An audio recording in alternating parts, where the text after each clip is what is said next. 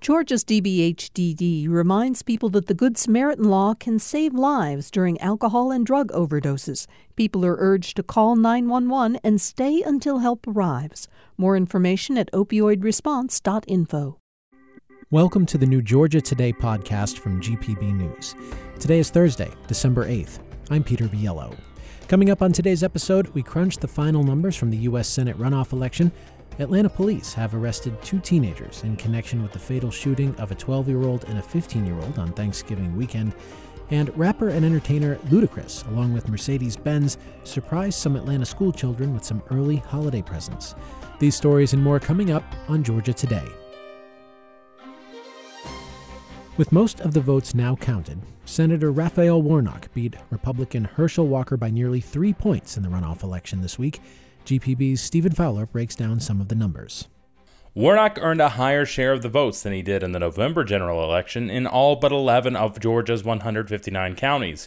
And Herschel Walker, who did the worst out of any statewide Republican candidate on the ballot in November, also underperformed Governor Brian Kemp's margins in key Republican counties.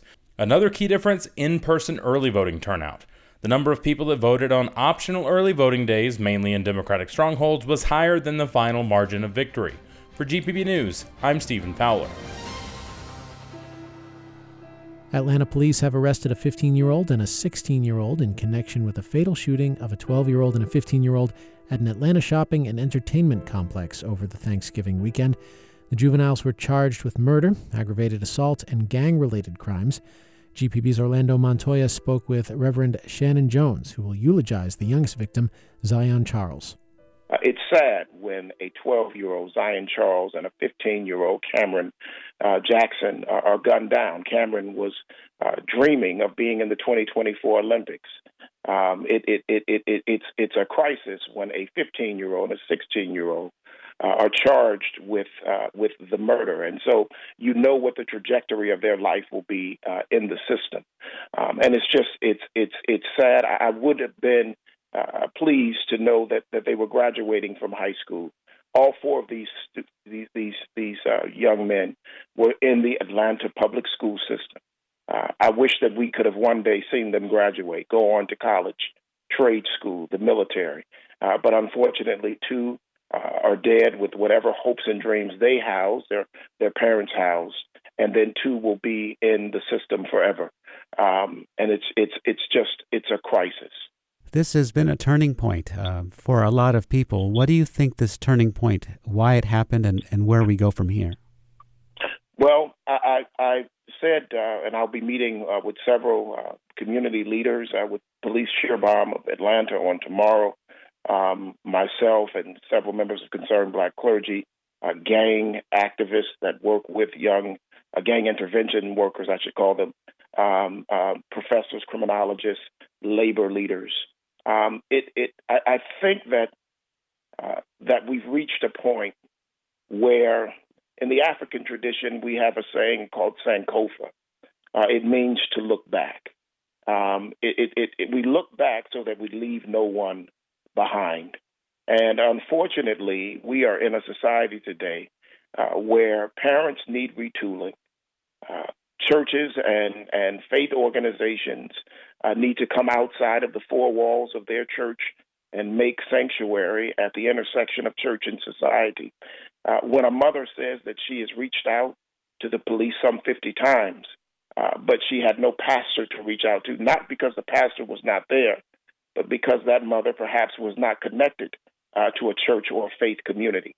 It says that I can't wait for that mother to come and join my church. I have to go seek her out, and I have to be a presence in community. I think what's happening is that we're moving at a pace that is so fast that we're leaving so many behind, and we need to slow down and look around and come together, link arms, and find collaborations and solutions. And so we're asking for philanthropic Atlanta. We're asking in the metro area. We're asking for the business community, educators, police, community leaders, pastors to come together, parents to come together. Let's link arms and let's find a way, politicians, to begin to deal with this problem.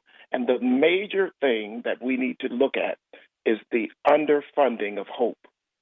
We need to invest in hope in the city. It takes money to bring about hope, but programs that are programs that are created in collaboration with faith and government and schools and other community agencies will begin to strike a mighty blow at the violence that we're seeing, and to begin to beat that back. And I say beat it back because you fight fire with fire.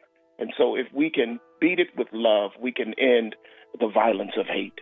Reverend Jones is part of a coalition of black clergy that is planning a march on Saturday. Police have not identified the two arrested because they are minors. Georgia State Representative Matt Hatchett has been named to lead the State House Appropriations Committee. The announcement yesterday gives the Dublin Republican a key role in writing the state's $58 billion budget. The appropriations post is being vacated by Representative Terry England, an Auburn Republican who did not run for re-election. Hatchett's appointment was announced earlier than usual by House Speaker Jan Jones, who says Hatchett needs to start preparing. Google's annual Search Trends report looked at what people wanted to know about in 2022 versus last year. GPB's Ellen Eldridge reports on how Georgia played a part. This year, Google notes trending searches for election results. That includes the focus on Georgia's Senate race. But 2022 also saw breakout search moments after Betty White's death. People also wondered how to pronounce Qatar and Kyiv, indicating interest in the World Cup and the war in Ukraine. Alex Joseph is a Google Trends expert. He says other trends show how people are making decisions in daily life. The other trending search that really speaks to the mood domestically is gas prices. The number 1 and 2 searches were for gas prices near me. Joseph says he feels optimistic after seeing an all-time high number of searches related to sustainability and electric cars. For GPB News, I'm Ellen Eldridge. Just in time for the holidays, Ludacris and Mercedes-Benz have surprised school children in Atlanta with more than 500 new pairs of shoes. The car company's holiday giving program, Season to Shine, partnered with nonprofit Shoes That Fit to provide kids with new athletic shoes to attend school. Mercedes also partnered with its brand ambassador Ludacris and his foundation to deliver the shoes to Miles Elementary School yesterday. Since 1992, Shoes That Fit has provided over 2 million pairs of brand new shoes and other necessities to children across the U.S. Southeast Bullock won its second straight GHSA flag football championship today. The team is now 39-0, having never lost a game since starting their program 2 years ago. They are also the first back-to-back champions since the GHSA officially began sanctioning flag football state championships in 2021. Head coach Marcy Cochran talked to GPB's John Nelson after today's victory. Oh my gosh, it's been an awesome ride today. I mean, we've worked hard for this. We're 39-0, and it's hard to do that. And it's been a great experience. Had to overcome adversity today, but we did it. Southeast Bullock represent. How hard was it to repeat? Now that you're 39-0, how hard was it to repeat as a champ? Oh, it was tough. I mean, there are a lot of good teams. Everybody in the state of Georgia has gotten so much better, and you can tell by our scores a little bit. Their defense has stepped it up, and it was just a dogfight in state tournament every game we played. So we're excited to come out on top today. What's it been like to see the sport grow not only around the state of Georgia, but in Southeast Bullock and in Brooklet to see the success that you guys have been having? Oh, it's awesome. Flag football is an awesome sport, and I'm so glad that I get the opportunity to coach it, and these girls get to play it, and now everybody in the state of Georgia is getting a turn, and it's just really cool. You can catch all the weekend football championship action, tackle and flag football, on gpb.org and on the GPB Sports app. And while we're talking sports, let's add a little bit of off-season baseball to the mix. The Atlanta Braves have acquired right-handed pitcher Joe Jimenez in a deal with the Detroit Tigers. The deal includes cash and a trade of outfielder Justin Henry Malloy and pitcher Jake Higginbotham. Braves general manager Alex Anthopoulos says the team spent months negotiating with Detroit about Jimenez. Again, we liked our bullpen, but we do think this completes it and just adds that one more power arm from the right side that we were hopeful and optimistic to add. The 27-year-old Jimenez pitched 62 games for the Tigers last season, going 3-2 with a 3.49 ERA and 2 saves, and he was named to the All-Star team in 2018. And that is it for today's edition of Georgia Today, and as always, we welcome your feedback. You can send it to us by email. The address is georgiatoday@gpb.org. I'm Peter Biello. Thanks very much for listening. We'll see you tomorrow.